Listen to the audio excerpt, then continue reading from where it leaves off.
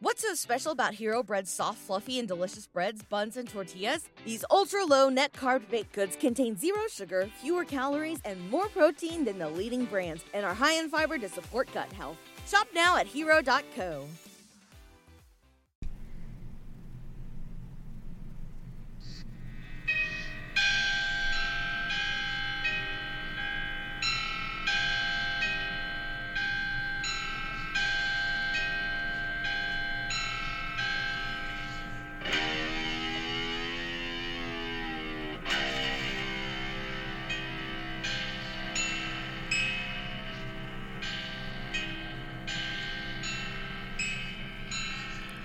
Welcome to Death Do Us Part podcast, hosted by my wife, Jamie. Hello.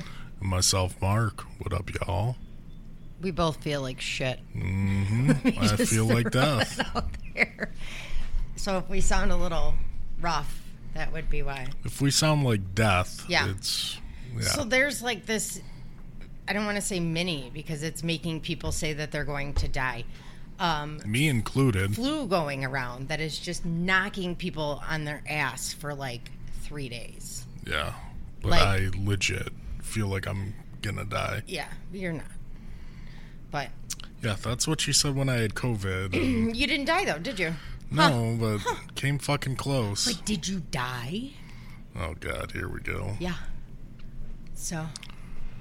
I forgot what in the holy hell I was gonna say. I'm awesome. Well, besides that, obviously. We're on, what, 26? 26. And we have new Patreons. Oh, you got to shout them out. 2 of which I think I forgot to tell you about. Yeah. So we have Carter, who I'm not sure if that's her first or last name, because her last name would be a first name, but I don't want to say it without permission. Yeah. I think she's from Canada, though. Ooh. So is that what it means when it says CA next to, like, the pledge? I think. That it's Canada? California? No, it wouldn't say California. Because I think it's Canada. We'll go with Canada. Okay. She's a sergeant.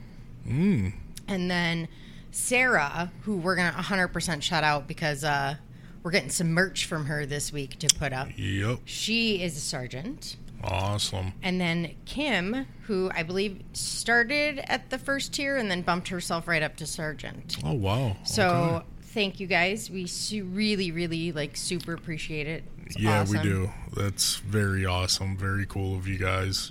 Merch is coming soon.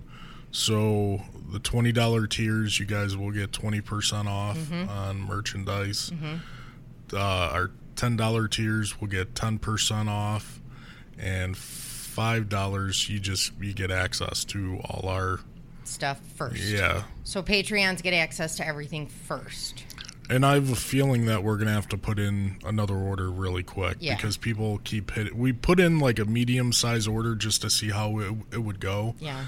And like I keep getting hit up like crazy when merch is coming. So legit, the amount of poop shoot shirts that people fucking want is it's obnoxious. It's amazing. It's obnoxious. Yeah, it's amazing. But then we're going to have pens and magnets and stickers, and the pens are bad ass. Yeah, the pens are way better than I fucking expected. And they're refillable. Yes. So you're not just buying like a one-time Bic. No, so they're going to be a little pricey, but like the art that goes into them is fucking awesome. Yeah, it really is. And then with them being refillable. So. You know, it's not just one-time use, so.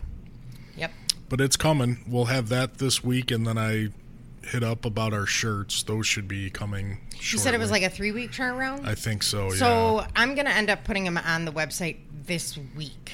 So if you guys want to do like a pre-order thing, I'm pretty sure I can set that up. Mark's looking at me like I'm fucking stupid because he's like, no, you're not. Yeah, you're probably not. I know I have to. So that'll be done.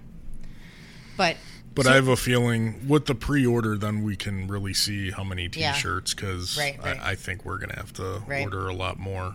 So there might be a little wait with that. It takes a little bit longer for the T-shirts. It's like a 3-week turnaround, I think she said. Yeah, so. But I think it's less once she has the graphics done.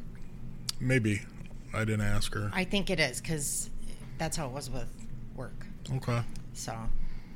Well, that's cool then. So we haven't recorded in like a week. I know. Sorry. I know. We suck. We got it. No, it's been busy. It's been a long fucking week. So it's hard with football during the week. Yeah. And, Jax's first football game yesterday was in fucking Rockford. Yeah, so if you guys don't know, like, where we're at compared to Rockford, that's like it's a 2-hour drive. So that was balls early. Mm-hmm. Today, we were actually supposed to be in St. Louis. But Mark is sick. But I'm sick, so the doctor won't see me. So. But I was supposed to see a nerve specialist down at Washington University. So hopefully... And that got fucking canceled. Hopefully next month we'll be able to get it. Yeah, I'm hoping so. We got a dog. We got a new dog. His name is Chance the Pupper. He's fucking amazing, but he's afraid of my wheelchair. He is terrified of your wheelchair. He also whines a lot, which I need to try and get him out of that habit. But it's... I shouldn't say whines. He screeches a lot because he does it for everything. He gets so excited. He does. Yeah. But then, when that dog barks, holy shit. It scares the shit out of me. Yeah. So. But he's a doll. He's a snoogler. Yeah, he is. So we took him from a friend's family so he wouldn't have to go to a shelter. Yep. And he's, 3 years old? He's 3 years old. Half German Shepherd, half Pit Bull. Yep. And you could tell in his face when his mouth is open. He's a pitty. He's totally pit. Yeah. Yeah, you can see the pit, but he's brindle like a pit. Yeah. Yeah. So. But he just wants to be snuggled and loved, and touched awesome. Constantly. Yeah. Except with me, he's afraid of me. He's afraid of your wheelchair, for sure. Yeah. Yeah. But even when I'm on the couch, he's still hesitant to come by me. He's getting better. A little. Yeah. He will. Yeah. Because eventually he's going to figure out that you're the only one home with him. I know. Because the kids are back in school, thank God. And just a side note, if either one of the kids touches any more of my shit, I'm probably going to need bail money. You were pretty fucking upset today. What did they touch? My computer and my phone are no longer fucking synced. Yeah. There's 5 new apps on my fucking phone. It's getting a little old. I'm a little irritated, in case you couldn't tell. Your nap didn't help, did it? No, not even a little bit. Is that okay, so at what time does it become a nap versus going back to bed? This is a legitimate question. If you're going back to bed, you're going back to bed for the night. No. That's how I consider it. Oh, well, I think you're wrong. I'm just saying. You were up for a couple hours and then took an hour nap. Which didn't help. I also feel like shit, so... I'm sorry. No, you're not. I probably got you sick. You don't care. No, I do, because this is fucking terrible. Yeah. My throat hurts. Yep. My sinuses are terrible. I feel hot. I keep getting chills. My ears are going to explode. And I'm just nervous, my body is going to shut down. It's not. I'm fucking terrified. I won't let you die. Thanks, Mama. I didn't before. True. Why start now? We're getting merch now, babe. You can't fucking die right now. I know, right? I mean, we're making shit happen. Yep. You can't fucking die. True that. So how was your day otherwise? It's 10:30. It's not a day yet. 10:15. All right, good talk. I am rewashing all of Jackson's clothing. Yeah. With his dye-free. rash is getting pretty bad. Because you fucking Kashersky's in your skin, dude. I don't know. Yeah. It's insane.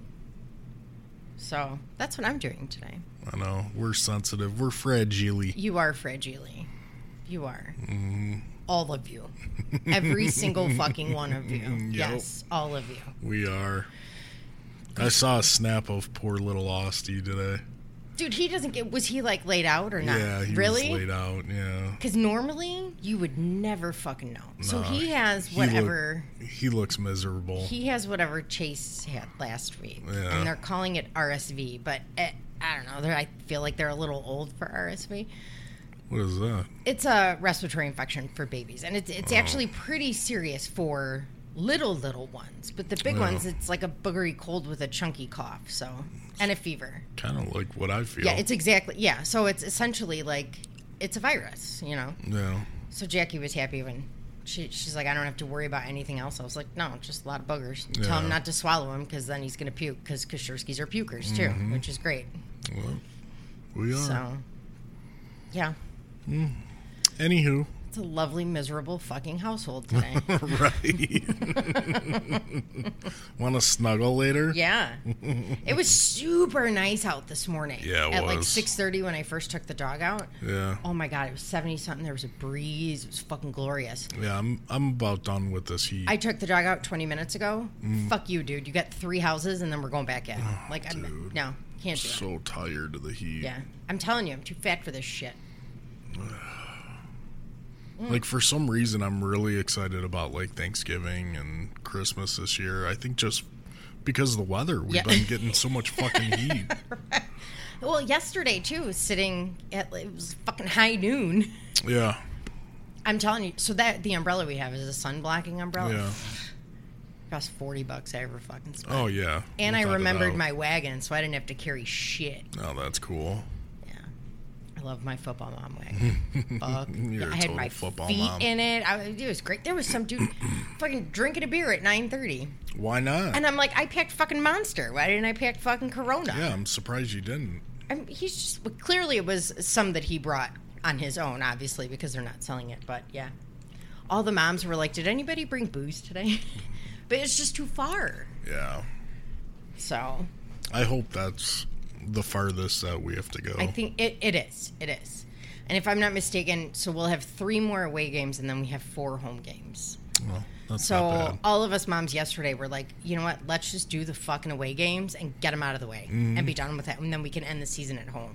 Yeah. So, but I don't know. We don't have a schedule yet. Yeah. So. It's fucking ridiculous. Yeah. I told you we're pleasant today. We are. Very chipper. Yes. So what are we on? 26? 26. And this is a request by Judy and Lindsay. You guys are awesome, by the way. For 25, I was reminded, too, that apparently I was dry humping you also while drawing hearts behind your back. 25. When I met you. Oh. When we met. Yes. Yeah. I was apparently dry humping you also, which is 100% something I would do. Was it good for you? I guess, yeah. 100%. Just I didn't feel it, but yeah, well, you're not supposed to. I know, but so okay. So this one, Judy and Lindsay, the mom and daughter, right? Yep. Tony. Yep. They're both Anyways, so they requested a case that happened out of Dryden, New York. Yeah. Now, I couldn't make a full episode about the case. I did find a lot of information, but not enough to think to have made a full episode. Yeah. But I dug a little deeper, and it turns out that this little fucking town, holy shit. I guess A&E did a show on it. Oh, really? It's called Village of the Damned. Okay. There were, in a 10-year span, I should have counted. In a 10-year span, there was like 9 homicides. But, babe, it's in a town of 13,000. I mean, that's like where I worked. But it's not. It's upstate New York. Like, happy little go lucky. And then, I bet the murders are different. I mean, all my murders were gang murders. Yeah, no, these were not. Yeah. So, and then there was like 4 or 5 deaths in between that. Oh, really? Yes. That's what everybody thought it was like fucking cursed. Yeah. So, yeah, there's What the fuck is going on there? I don't fucking know. But like they called it the Village of the Damned, and I guess a lot of the residents got pissed at that. Yeah. What the fuck do you expect? Well, what do you want? Right. Welcome Something's to going our on. town. You might die. It's delightful. Yeah. Hopefully you don't die. Yeah. It's delightful, but you might die. Yeah. It's like Chicago. Right. So. Sorry if I keep coughing, too. I'm going to try not to. All right. So you want to just. Yeah, let's get into it. So this is going to be. I have to move my microphone. Sorry. Village of the Damned. So this is a quote. The town of Dryden is a vibrant community in Tompkins County, New York, nestled between Cortland and Ithaca. Established in 1797, Dryden encompasses 94 square miles and is currently home to more than 13,500 people. With a unique blend of housing, business, agriculture, history, and recreation, Dryden is a wonderful place to live, work, and play. So this is the welcome statement on their website. But you might die. Right. So not so picture fucking perfect before the internet, thank God, because I don't know what they would put for their welcome statement then. Right. In the early 90s is actually when the town earned the moniker Village of the Damned, after it was afflicted with heinous and blood-chilling crimes from 1989 to 1999. Wow. Okay. So it all started with the Harris family murders in December of 1989. Edgar Clemens, a retired school teacher who lived on Ellis Hollow Road for 26 years, said, quote, "Those things aren't supposed to happen here in this community." The Harris family moved to Ellis Hollow, which is a quiet, affluent section of Dryden, in 1986 when Warren Tony Harris, they call him Tony, so I'm going to call him Tony, was named sales director of Deanco, which is a Syracuse-based electronic equipment distributor. It sounds like a Radio Shack. I don't fucking know what it is. Right. I didn't look. Dolores Daddy Harris knew everyone. She was like that mom, like that PTA mom. She organized pie and cookie exchanges. She was very active in the PTA, obviously, Ellis Hollow board. She even opened a crafts and gift shop in the barn next to their house and called it the Grey Goose to keep herself busy. Which it's very quaint. Yeah. Sure. They had 2 kids. 15-year-old Shelby played tennis. 11-year-old Mark played hockey. And their parents were very involved in their lives. Residents say they cannot remember much more than a burglary or 2 in recent years, and Tompkins County Sheriff Robert Howard said that there hadn't been a murder there in, quote, in a very long time. People left their doors unlocked, and neighbors watched each other's children. Now residents, peer cautiously through their window before answering their doors. On December 22nd, a freezing evening 3 days before Christmas, the Harris family opened their door for the last visitor ever. Tony, Dottie, it's going to get a little graphic. Uh-oh. Tony, Dottie, and Mark are found in an upstairs bedroom, bound hand to foot with pillowcases over their faces. They were all shot in the back of the head with a .22 caliber weapon. Shelby was found in a separate bedroom, very obviously sexually assaulted, and was also shot in the head with a .22 caliber weapon. Firefighters found the bodies the next morning, December 23rd, after neighbors heard a fire alarm and called 911. So they were shot, and then the bodies were set on fire. Yeah. So, although the police have no leads and there are no signs of an intruder, they immediately believe robbery was the motive, because what else would it be at this point? Some money, credit cards, and the family van were taken.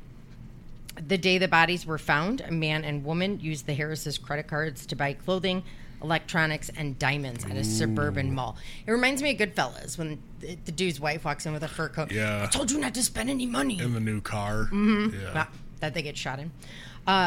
So the store clerks actually at the stores that they visited helped the police artists draw sketches. These led police to Anthony Turner, who was also known as Michael King. So, I mean, 2 very different names. Not sure why. But it led them to Anthony Turner and his mother, Shirley King. Anthony Turner, also known as Michael King, like I said, died by gunfire after the police raided his apartment. When police entered, Anthony was found in the bedroom holding a sawed-off .22 caliber shotgun. Police opened fire when Anthony turned towards them and fired the shotgun under his chin.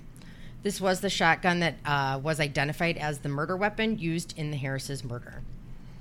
Shirley King, 54, was charged with 4 counts of second-degree murder, 1 count of arson, and 1 count of possessing stolen property.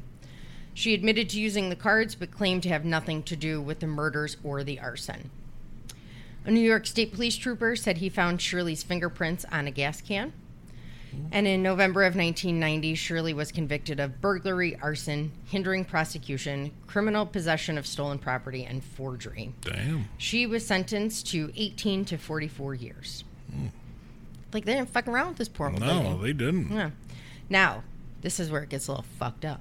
Okay. In 1992, the U.S. Department of Justice started an investigation into a New York State trooper with his fellow troopers falsifying fingerprints. No shit. Including Sherry King. So they would plant fingerprints at scenes. They did it on 3 different major homicide cases. Get the fuck out of here. Yeah. It was a huge investigation. It was called like Triple C or something. Dirty so motherfuckers. The prosecution actually dismissed all the charges against Shirley King except the forgery charges because she did forge, signatures. In 2009, King was awarded $286,312 in compensation by the state of New York. I feel like that's not enough. Was it a lot in 89 or no, it's 2009. Fuck you. Yeah, that's not enough. You planted my fucking fingerprint. I'm a grandmother. You planted my fucking fingerprint. And that's what I get. I wonder if all their cases got thrown out. I know there's a whole Wikipedia page based just on this investigation. Yeah. So I know a lot of... because their credibility is shot. Oh, it's gone. And they admitted it. They admitted to planting the fingerprints. Dude. Mm-hmm. I think one, broke. And, sang like a fucking canary. That never fucking crossed my mind as a police officer. It just never did. What the... I think that, it's such a horrific crime in such a small area. Yeah, you want to solve it. You have to solve it. You know what I mean? But that's... Isn't that fucked up? That's fucked up. I'll have to show you the Wikipedia page where... it's so many cases. What an idiot. Yeah. And he was a 20-year veteran. Yeah, so you ruin your pension's career? Gone. Everything's gone. What a fucking idiot. Yeah. So now, just 2 months later, on February 2nd, 1990, Christine Lane, who was 24, called police to report her 2-year-old daughter, Eliza Mae Bush, missing. Oh, boy. Christine told police that her and Eliza had taken their dog out for a walk. After the walk, she went into the bathroom to take a shower, leaving Eliza in the living room with the door unlocked. Because, again, they live in Dryden. Why wouldn't you? Here we go. When she came back out to the living room, the door was open and Eliza was gone. More than 400 volunteers using helicopters and heat-seeking equipment searched the surrounding woods and neighborhoods. Yeah. After 3 days, the police requested Gregory Bush, Eliza's father and Christine's boyfriend, take a polygraph, which came back inconclusive. I fucking hate polygraphs. We all know how I feel about that. Again, with the fucking polygraphs. Right. So, especially, and this will prove why I hate polygraphs. Yeah. Christine also took a polygraph and passed with flying colors. On February 7th, Christine received one of Eliza's mittens in the mail. So authorities now are treating this case as a kidnapping versus just a missing child. Yeah. Is there a difference? A kidnapping? Versus a missing child? Is there a difference how you would investigate it? Other than looking for a possible suspect? No, I mean, that would be the difference. You're looking for a possible suspect. Okay. So Christine was quoted as saying, quote, "I need her here with me. Eliza's my life, and I can't go on if I don't have her." Senior investigator for the Tompkins County Sheriff's Department said calls from two, quote, citizens led authorities to turn their attention towards Christine. One man called and reported that he had sold Christine an envelope like the one she claimed to receive in the mail, because obviously it went public. And then another woman called to report that she had seen Christine put something in the mailbox near her apartment. He stated, quote, "As you investigate, things start to come together, and sometimes it puts doubt in your mind. Basically, it comes down to whether you believe if a person has a capability to do something like this." A kidnapping, though, I mean, you're gonna try to use more resources. Like, you could call in the FBI to help. Right, versus just a missing child, right?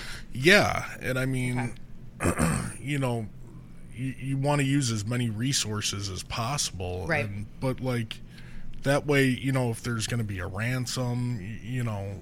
Right. You're going to be prepared for it. Now, it sounds to me like when it turned from a missing child to a kidnapping, everything happened very, very quickly. Like, there wasn't time to call anybody in. And no, there's time. You need to call them in right away. But, I mean, what you looking at?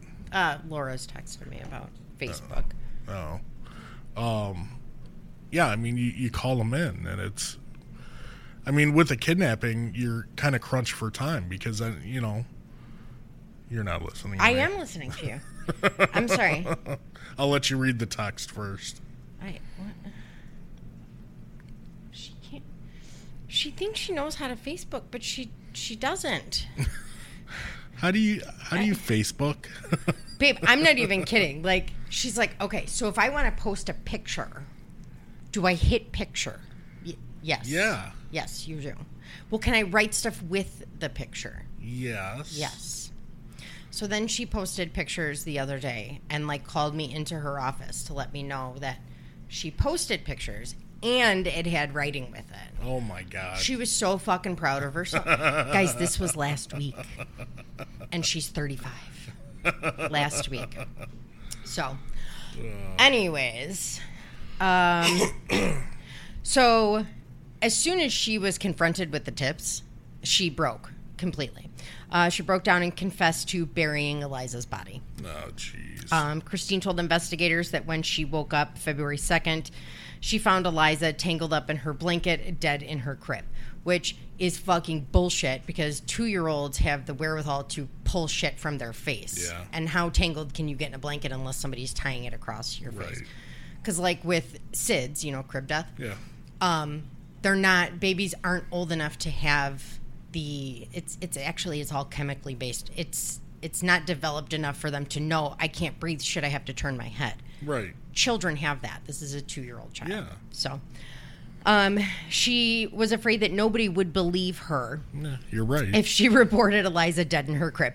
You're right, ma'am, because you're a fucking liar. Yeah. Yeah.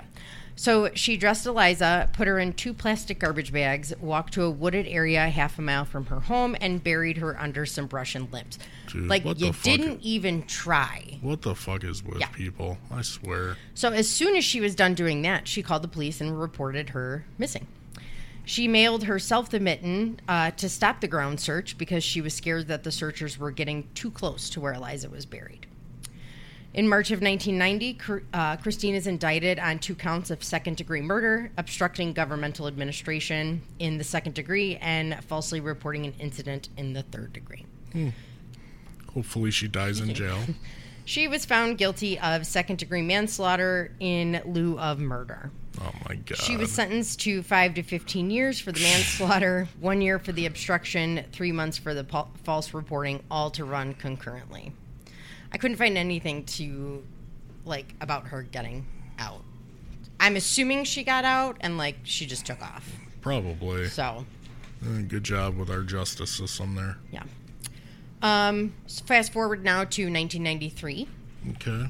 Kristen Clark was in love and in a happy relationship with Scott Hume. They were hanging out at her apartment, enjoying a quiet night in. They had fallen asleep. She also had a roommate who had also fallen asleep. Yeah. Their quiet night was violently shattered when Paul Jackson barged into the apartment where Scott and Christine were sleeping. Paul and Kirsten, not Kristen, I'm sorry, Kirsten, they were together for 4 years prior to this and were planning on getting married. The couple met and had become friends with Scott Hume. The trio hung out a lot, and eventually Kirsten started to fall for Scott. Paul was not down for a throuple, so Kirsten left. Come on now. He figured it out after about a month of them seeing each other. So she admitted to it, obviously, and moved in with a friend. Paul did not handle the breakup well. He started abusing drugs and alcohol. He was out with his brother one night on August 13th, and his brother was trying to tell him to find another girl. Which, I mean, you can't. Well, he called Kirsten that night, too. He drunk dialed her. Yeah. And she was like, hi, get the fuck over it. Damn. Yeah, not nice about it. He said that that's what broke him. Yeah. So Paul was driving to his brother's house the next morning to do repairs on his truck. So it was August 14th, 1993. He had to drive, so it wasn't at night, sorry, it was more towards the afternoon. He had to drive past Kirsten's to get there. He saw Scott's truck and he snapped. He pulled over in front of her apartment, grabbed a knife from his car, and went to the door. Damn. Who has a knife in their car? What? Why do you like a butcher knife? What are you doing? Yeah, I was gonna say a pocket knives. No, this was not a pocket knife. A butcher knife. This was a knife. Yeah, I don't know. Yeah. So the door was unlocked. People. What the fuck? Lock your motherfucking doors. Right. Seriously. So he found everyone sleeping, got on top of Scott, stabbed him once in the heart. So it was not a pocket knife. Yeah. If it went through his heart. Paul then... Kirsten woke up to this and screamed. Paul fled the scene. Kirsten's roommate was attempting to call emergency services, and Scott, who was a volunteer fireman, gave the roommate the number to the local ambulance service. So it sounds like a thing like where I work, like small towns. Yeah. Yeah. So those were his last words. The number to the ambulance service. If those are my last words. At Parker, our purpose is simple. We want to make the world a better place by working more efficiently, by using more sustainable practices, by developing better technologies. We keep moving forward. With each new idea, innovation, and partnership, we're one step closer to fulfilling our purpose every single day. To find out more, visit parker.com/purpose. Parker, engineering your success. What's so special about Hero Bread's soft, fluffy, and delicious breads, buns, and tortillas? These ultra-low net-carb baked goods contain 0 sugar, fewer calories, and more protein than the leading brands, and are high in fiber to support gut health. Shop now at hero.co. I'm haunting the fuck out of every one of you, just so you know. Don't worry, babe. Oh, my God. Look at the light. Babe. The ambulance service is coming. I will fucking kill you. The ambulance driver is on his way. Oh, my God. So, Paul was then arrested and charged with murder. He thought about fleeing. He was just going to leave, but he went to his dad's house. His family talked him out of it. They talked him into turning himself in. Right. He used the defense of extreme emotional distress and was convicted of second-degree murder. His drug problem intensified in prison, and because of that, he spent a whole year in solitary confinement. I don't feel fucking bad for you. You want to know why? He got out in 2014. Oh, my God. Mm-hmm. Dude, what the fuck? He married in 2017, and now he has a son. What county is this? Tompkins County. Sounds a lot familiar, like Cook County. Yeah, sounds like a Cook County. And so the documentary for A&E I watched. Yeah. And this guy's like, he's thanking his parents for everything that they went through. And what? I'm glad I got to give them a grandchild. Oh, fuck you. You stabbed a man in the heart. Yeah. With the intention of murdering him. Yeah, you should be dead. But fuck you. He's happily married. Oh. Yeah, isn't that great? It's lovely. Yeah. All right, so now we're going forward a little bit more, not too far, 94. A boy, I shouldn't say boy, I won't really say man, he's like 20, so he's stuck like... man-child? Yeah, he's like that in-between that doesn't grow out of until like 45. Right. Yeah. So, what? You want to question this? I'd say like 35. I'm sorry, how old are you? 39. Who called me the other day at work to see if they could get a barbed wire kit for their action figures? All right. 45. Yeah, okay.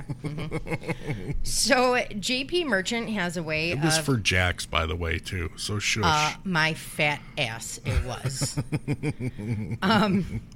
So he has a way of making romance turn ugly. In high school, he was dating a girl by the name of Sherry Fitz. Allegedly, the relationship was abusive from both sides, and the couple did fight a lot. After a fight with JP, Sherry committed suicide. So, are you scratching your arm or something? Because the whole fucking table's moving. Yeah, my elbow. Okay. Sorry. No, I was just wondering. So, jeez. In the fall of 1994, JP met Amber Starr. He was 20, she was a senior in high school, so like 17. Not terrible, right? Amber was a Dryden cheerleader and queen of the school. And we will find out that Dryden is like that, almost like Varsity Blues. Like, if you play football and you're a cheerleader, like, you are the celebrities of the town. Yeah. So, being a cheerleader is a huge fucking We should watch that today, by the way. We should watch that today. I think the dryer's done. Yeah, I keep hearing ringing. So she was not like the clingy, docile girls that he was used to, but they did start dating nonetheless. He quickly became infatuated and fell in love. She did not. So they dated for a short time before she broke up with him.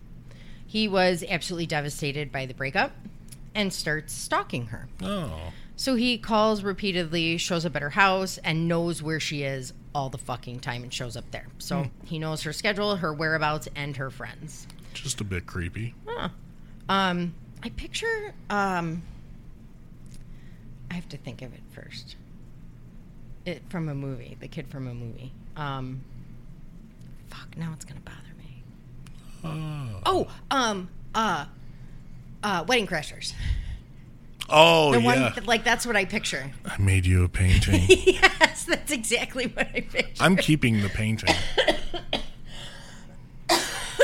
Oh, my God, that's exactly what I picture. Okay.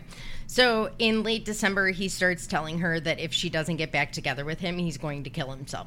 To which I say, do I tie the rope? Yeah, do like, don't say that. Right. You're not going to do it, obviously. So this resulted in her spending multiple nights and multiple hours on the phone with him, quote, letting him down gently and trying to talk him off a fucking ledge. Yeah. So in the meantime, though, she started dating someone else. Yeah. Immediately, JP started threatening to kill her new boyfriend. He's a stable individual, if you can't tell. Sounds like it. I need to take a drink. Hang on. Go, go, go, go, go, go. Oh. I have to interrupt this story to tell you. JP was pissed. Why? About 25. Because he said that he did try and find you to give you my number. And I made it sound like he had no part in it. So, JP, I thank you. Thank you, JP. Just, okay. I don't know what made me think that, but yeah. They were listening the other day, and JP's like, what the fuck? Like, I did something, so. Okay, so at this time, Amber's dad, Steven Starr, was out of town playing in a basketball tournament at his school. So Steven Starr is a teacher. He's also the head football coach of Dryden's high school football team.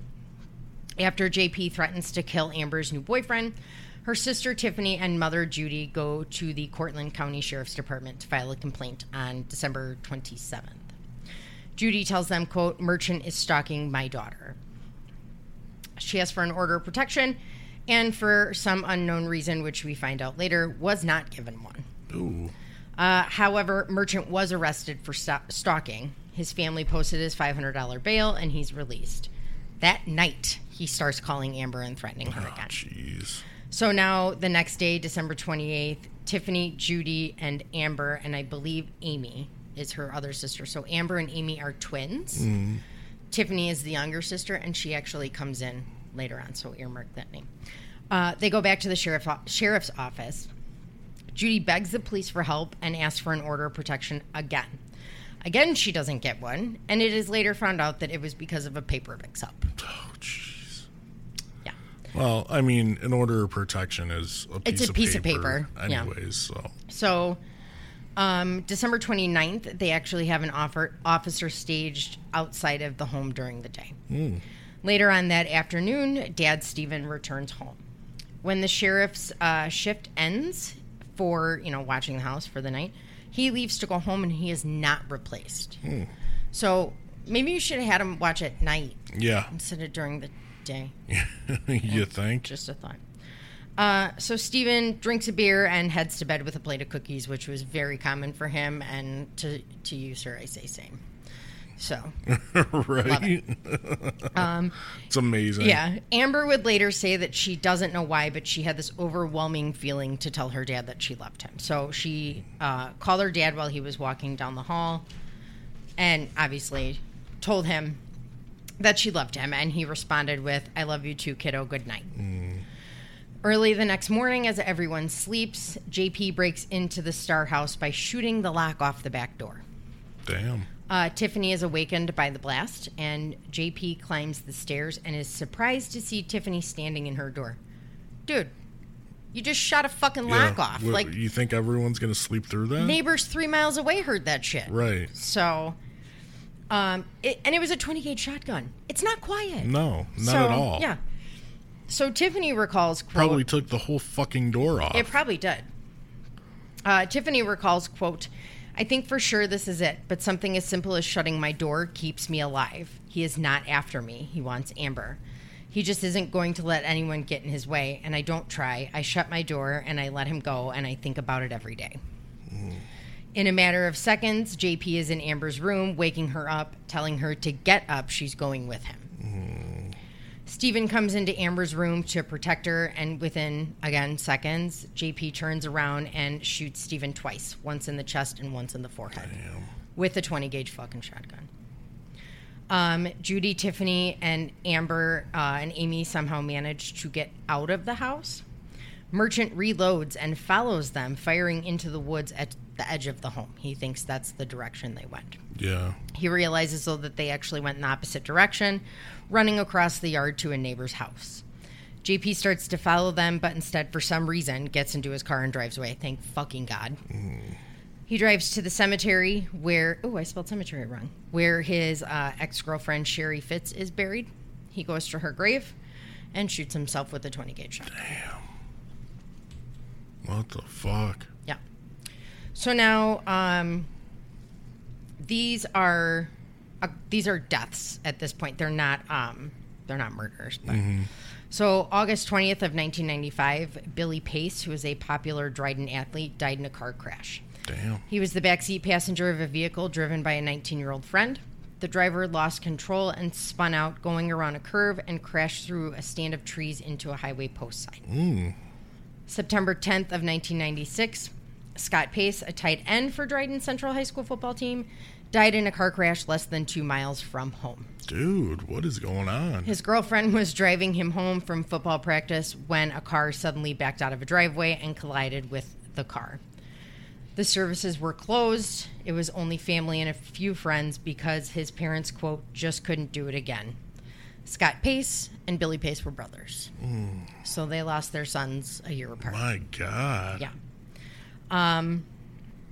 In the summer of 1996, a gentleman by the name of Ed Bailey, his wife, started to notice some changes in his behavior.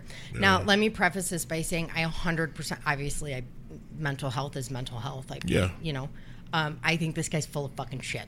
Yeah. Let me just throw that out there. He was 28 at the time. He told her that he sensed evil in Dryden. Duh. Yeah.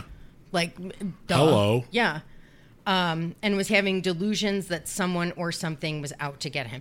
It's really hard to think it's not like Final Destination in this town. Right. So, he apparently made an unsuccessful suicide attempt. There was also another incident where he locked his wife in the car and started speeding recklessly, telling her that they were both going to die. And how did that end? They didn't. Nothing. Did he just stop? Well, yeah. This dude's full of shit. So then he said, now all of this comes out after the incident. And right. that is why I say that I think he's, full of it. So he was driving one day and heard Operation Snowkill on the radio. He said that he took this as a sign that the National Guard had been sent to kill him. Yeah. He also said the crows were talking to him. Why the crows? I don't know. How many crows you got in that town? Yeah, right. So his wife at one point was able to talk him into treatment at a mental health facility. But he was released fairly quickly after, quote, telling him what they wanted to hear. Yeah. So, this dude's full of shit. After his release, he said he was still having delusions and auditory hallucinations. Right. But somehow was able to hide it, and life seemed to get back on track. You cannot fucking hide that shit. Right. You can't. You know how I am. Yeah. You can't hide that shit. I can't hide it. The crows are talking to you, you're fucking talking back. Yeah. Yeah. So they were at the park one day. He has 3 sons. They ended up meeting another family. The gentleman was named Bob Bergman, who was there with his wife and 2 daughters. The 2 men quickly became friendly, and Bob got Ed a job at Stafford Chevrolet, where he was a supervisor. They hunted together, and Bob sold Ed a 20-gauge shotgun for hunting. At work one day, Ed saw a hunting knife in Bob's car and took that as a sign that the National Guard had found him. Oh, yeah. He also said the crows started telling him, quote, must kill Bob. Sure. I wish you could see my face right now. September 21st, 1996, Bob reprimanded Ed at work for some unknown reason. Don't know September 24th, Ed and his family went through their usual morning routine. Meanwhile, Ed was just getting more and more pissed over being reprimanded by Ed. Right. So while he was at work, this is what he says. Ed went behind Bob with a wooden axe handle, but decided not to use it. A, you work in a car dealer. Where did you get a wooden axe handle? Right. 2, nobody fucking saw this? Yeah. Cool. So instead of that, he decided to go home and get the 20-gauge shotgun that Bob had sold him. He went back into the dealership, found Bob, shot him in the chest once, killing him. All right. He walked away and calmly told his coworkers what he had just done, because apparently they didn't hear it. Oh, my God. When they realized that he wasn't joking, they actually restrained him and locked him in an office until authorities arrived. While he was in the office, he called his wife and told her what he did. Ed was arrested and charged with second-degree murder. His attorney, you ready for this one? Yeah. Is the same attorney who defended Christine Bush, who is Eliza's mother. No shit. Yes. Well, it is a small town. Yeah. Do you think he was like, what the fuck, people? Dude, I think he's like, I'm making here for fucking farm accidents. What are you doing? Dude, I'm making bank in this town. So he stated that Ed suffered from extreme paranoia. And are you ready for this? Yeah. Fear of supervision. Do you want to know what I wrote in my notes? I find this to be utter bullshit. Just saying. Right. Psychiatrists for both the defense and the prosecution said that while Ed had some form of personality disorder, we all fucking do. He's a goof. He was mentally fit to stand trial. Yeah. What happened to the crows? His defense was now extreme emotional distress, not insanity. Yeah, not insanity. On April 4th, 1997, after 11 hours of deliberation, Ed was found guilty of the lesser charge of first-degree manslaughter. Oh, my God. Dude, you're killing me here. He was sentenced to 12 and a half to 25 years. He did attempt to appeal based on juror misconduct after finding out juror number 3's behavior was questioned after deliberations. Mm-hmm. So juror number 3 is a fucking 80-year-old man who, after dinner, they said he was experiencing dementia-like behavior. Maybe he was just tired of your fucking bullshit and wanted to go home. Right. So he was questioned by the judge. The judge is like, he's fucking fine. He's tired. He's 80. Right. Right. He's fucking 80 years old. You guys are pissing him off. Right. Like, I would act crazy too. Cool. So he's missing his crossword puzzles for this shit. Yeah. So the appeal obviously was denied because it was taken care of during the trial. So he was released in July of 2017. Oh, Jesus. He was sent back for a parole violation. Are you sure this is not Cook County? I know. He was sent back for a parole violation. I don't know what the parole violation was, but he was released again November 7th of 2020. Okay. Wow.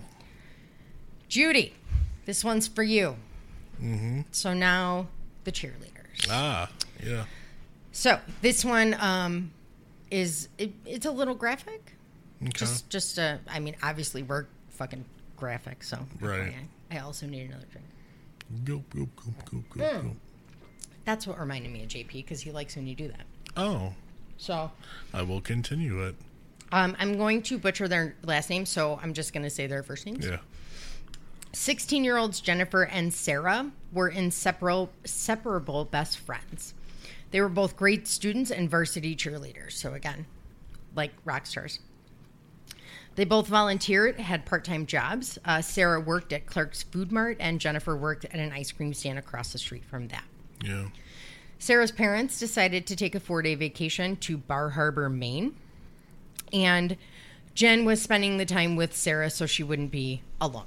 Right. They also had another male friend spend the night that night, just so they would feel a little safer. Yeah. So on October 4th, 1996, the male friend left the house around 7 a.m. for school. The girls were skipping their first 2 periods, so they didn't leave with him. No one thought anything about them not being in school all day, but became very concerned when they didn't show up for that night's football game. Being a varsity cheerleader at Dryden was the equivalent of being a celebrity, and the girls would never miss a game. Yeah. The captain of the cheerleading squad was Tiffany Starr, whose dad was shot by the boyfriend. What the fuck? So she's the one who kind of blows the whistle, like they didn't show up. They would never not show up. Yeah. Like, this is a fucking problem. So she's the one who started, like, calling their parents and everything like that, because she's like, they would skip school, but they wouldn't miss a game, you know? So it all fucking it's all connected. The girls were reported missing at 6:30 p.m. by their parents. Sarah's parents raced home. When police entered the Hadney house, that's Sarah's home, they immediately found signs of a struggle in the bathroom. The shower curtain was ripped down, and the soap dish in the shower was broke. Do you remember, like, the old showers where the soap dish was, like, in the shower? That's what was broke. Okay. So now they're immediately treating it as a crime scene. Now, one of their friends, hang on, let me find her name. Sorry if you can hear my papers, don't care. Katie. Her name was Katie. She was watching intently at the driveway outside of the crime scene tape, because she was supposed to she was going to spend the night with Sarah and Jen that night. And at the very last minute chose not to. Okay? Remember that name again. Earmark that name. Okay. So shortly after the Hadney's 1992 Chevy Lumina was found about 7 miles from the home in the parking lot of Cortland Line Company. According to witnesses, the car was dropped off around 2 p.m. by a short, balding white man. The car was called into police after a worker noticed the dome light was on. He went to check on it and saw what appeared to be blood smears. When the police arrived on scene, they pried the trunk open to see if the girls were in the fucking trunk. They didn't find the girls, but they did find blood, pine needles, mud, charred wood, and diamond-shaped fingerprints suggesting that the attacker wore gloves. The next morning, flyers were hung everywhere, and police canvassed the neighborhood. The first neighbors they spoke to were John and Patricia Andrews. Their 6-year-old son's bedroom window looks right into Sarah's bathroom. Investigators immediately noticed John is not acting or answering questions appropriately. So now a woman named Anne Rexelbin, I totally butchered that, a woman in her 30s who sounded good. Yeah, who actually works with Jen's mom at a nearby hospital. Yeah. Calls the police after something strange happens. Marcus Hutchinson goes up to Anne and her fiance Bruno's hunting camp in Otselic, about 30 minutes from Dryden. So now a hunting camp is like just a small hunting cabin. Yeah. When him and a friend walk in, the place is dark, but they notice a puddle on the floor, shine a flashlight on it, and they think it looks like blood. So they get a hold of Anne. Anne and Bruno decide that they should really go up there. So they go up there, they're shown the now dried puddle, and agree, yes, it's blood. So they then drive to the county troopers barracks in Norwich, where no one is at because the barracks have closed for the night. So they call somebody to come out. When the trooper arrives, they go back out to the camp. Anne says, quote, "I feel suddenly guilty. Call it instinct." The trooper asks them if they know anyone who lives in McLean, which was the town right next to Dryden. Yeah. And calls out Cortland troopers. When the Cortland County troopers arrive, they immediately start interviewing everyone. Anne is asked if any friends or family live near the girls and if they've been to the camp. She says yes, her brother John. The trooper flies by me so quickly he almost knocks me down. He runs into the camp and starts screaming for the senior investigator. At that point, I just want to vomit because my gut instinct is right. I love him, but the kidnapper is my brother John. Jeez. So back in town, John Andrews was arrested.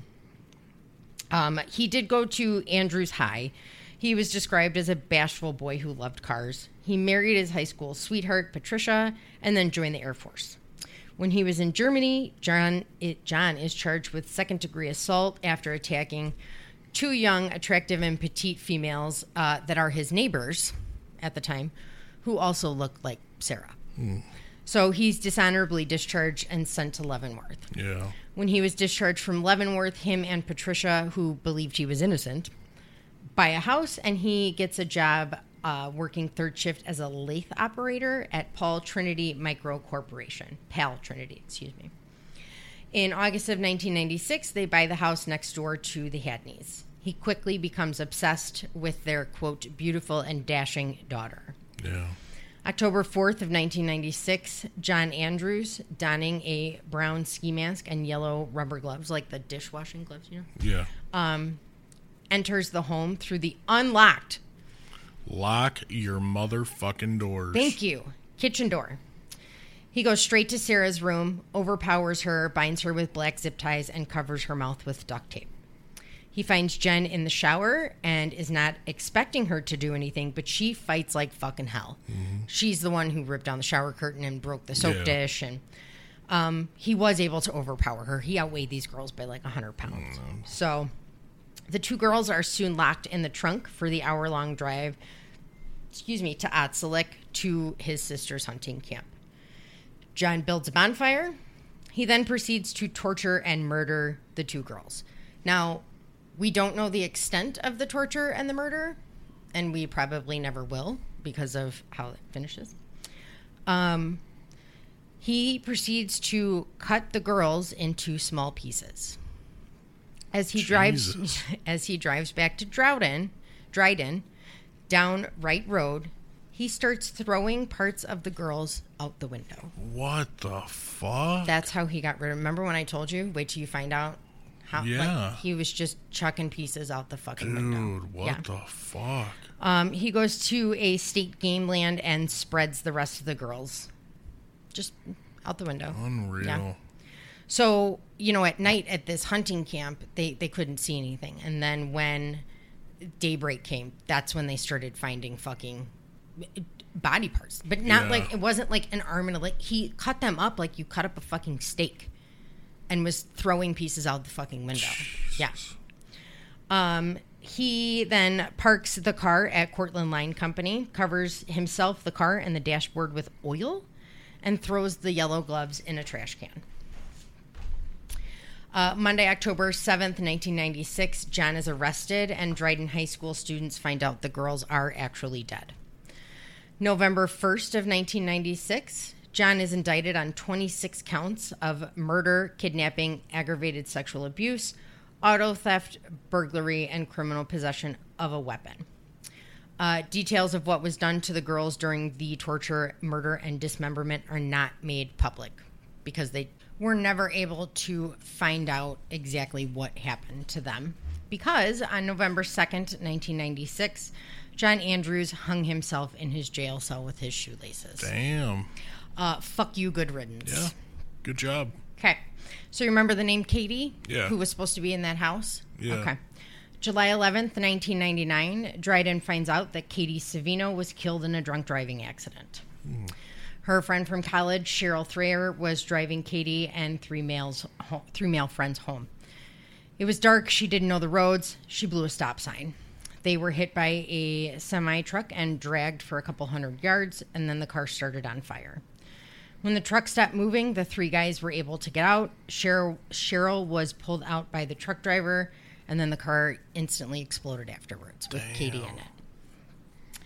3 months after Katie's memorial service, her good friend Mike Voigt was depressed over her death and never got over the loss of his teammate Scott Pace, one of the brothers who died in the car accident. Mm-hmm. His best friend Johnny LaPinto said, quote, "Maybe he wanted to protect us from his pain. The morning after my 21st birthday, he walked out to the woods to the cabin we built when we were younger and put a 12-gauge shotgun to his head." Jeez. So, that is Dryden, New York, Village of the Damned. So tell me again why you're mad that they called you the Village of the Damned? Yeah. Like, is that not like a Final Destination town? I think it's time to move. Yeah. It's like a Final Destination town. Yeah. Fuck you, fuck log trucks. Right. Like, yeah. Isn't that insane? Yeah. It's time to move. Yeah. Yes. But the way he just threw the body parts out the window. I'm pretty sure that's what Judy was referring to, and she said it was graphic. Yeah. Yeah. So. Yeah, that's... Wow. Yeah. That was a good one. So that would be the whole village of Dryden. Stay away from it. Yeah. Yep. Please don't go there. No. So. It's not nice. No, it's not. So, Leah's got the dog out, so we're going to wrap it up kind of. Yeah. Sorry, quick here. So please continue to listen and subscribe and like and review. And you guys are fucking awesome. Our Patreon episode part 1 is going to come out hopefully tomorrow. I'm going to say that just in case something happens, but hopefully tomorrow. Definitely this week. It's going to be a shit show. That's all I have to say, because it's going to be a shit show. Yep. If you want to become a Patreon, you can go to patreon.com/Death Do Us Part 1. You can find us. We're at Gmail at deathdouspart.1@gmail.com. Twitter at DDUP, or no, the Gmail's DDUP Podcast. Yeah. .1. Same with the Patreon, DDUP Podcast 1. Twitter is DDUP Podcast. Yep. Instagram is DDUP_podcast. Yep. Facebook is JM Cash and Death Do Us Part. Yep. And Oscar called and left me a message. Awesome. So I'm going to try and do the YouTube thing today. Ooh. So. It's coming. Yep. We're getting there. So I'll get the website set up within the next couple days so we can get merch up there. Yep. So. Awesome. Well, you guys are the tits. Yeah, you guys are awesome. For real. Thank you for listening. Please spread the word. Continue listening. And we will be talking to you very soon. Keep sending in your suggestions. I do have a few we're going to do. We do have a couple stacked up. But keep sending them. Yeah. I think it's great. You guys are, these are phenomenal fucking stories. Yeah. So, yep. So thank you guys. Hope you enjoyed this one, and we will be talking to you very soon. Bye. Bye. What's so special about Hero Bread's soft, fluffy, and delicious breads, buns, and tortillas? These ultra-low net-carb baked goods contain zero sugar, fewer calories, and more protein than the leading brands, and are high in fiber to support gut health. Shop now at Hero.co.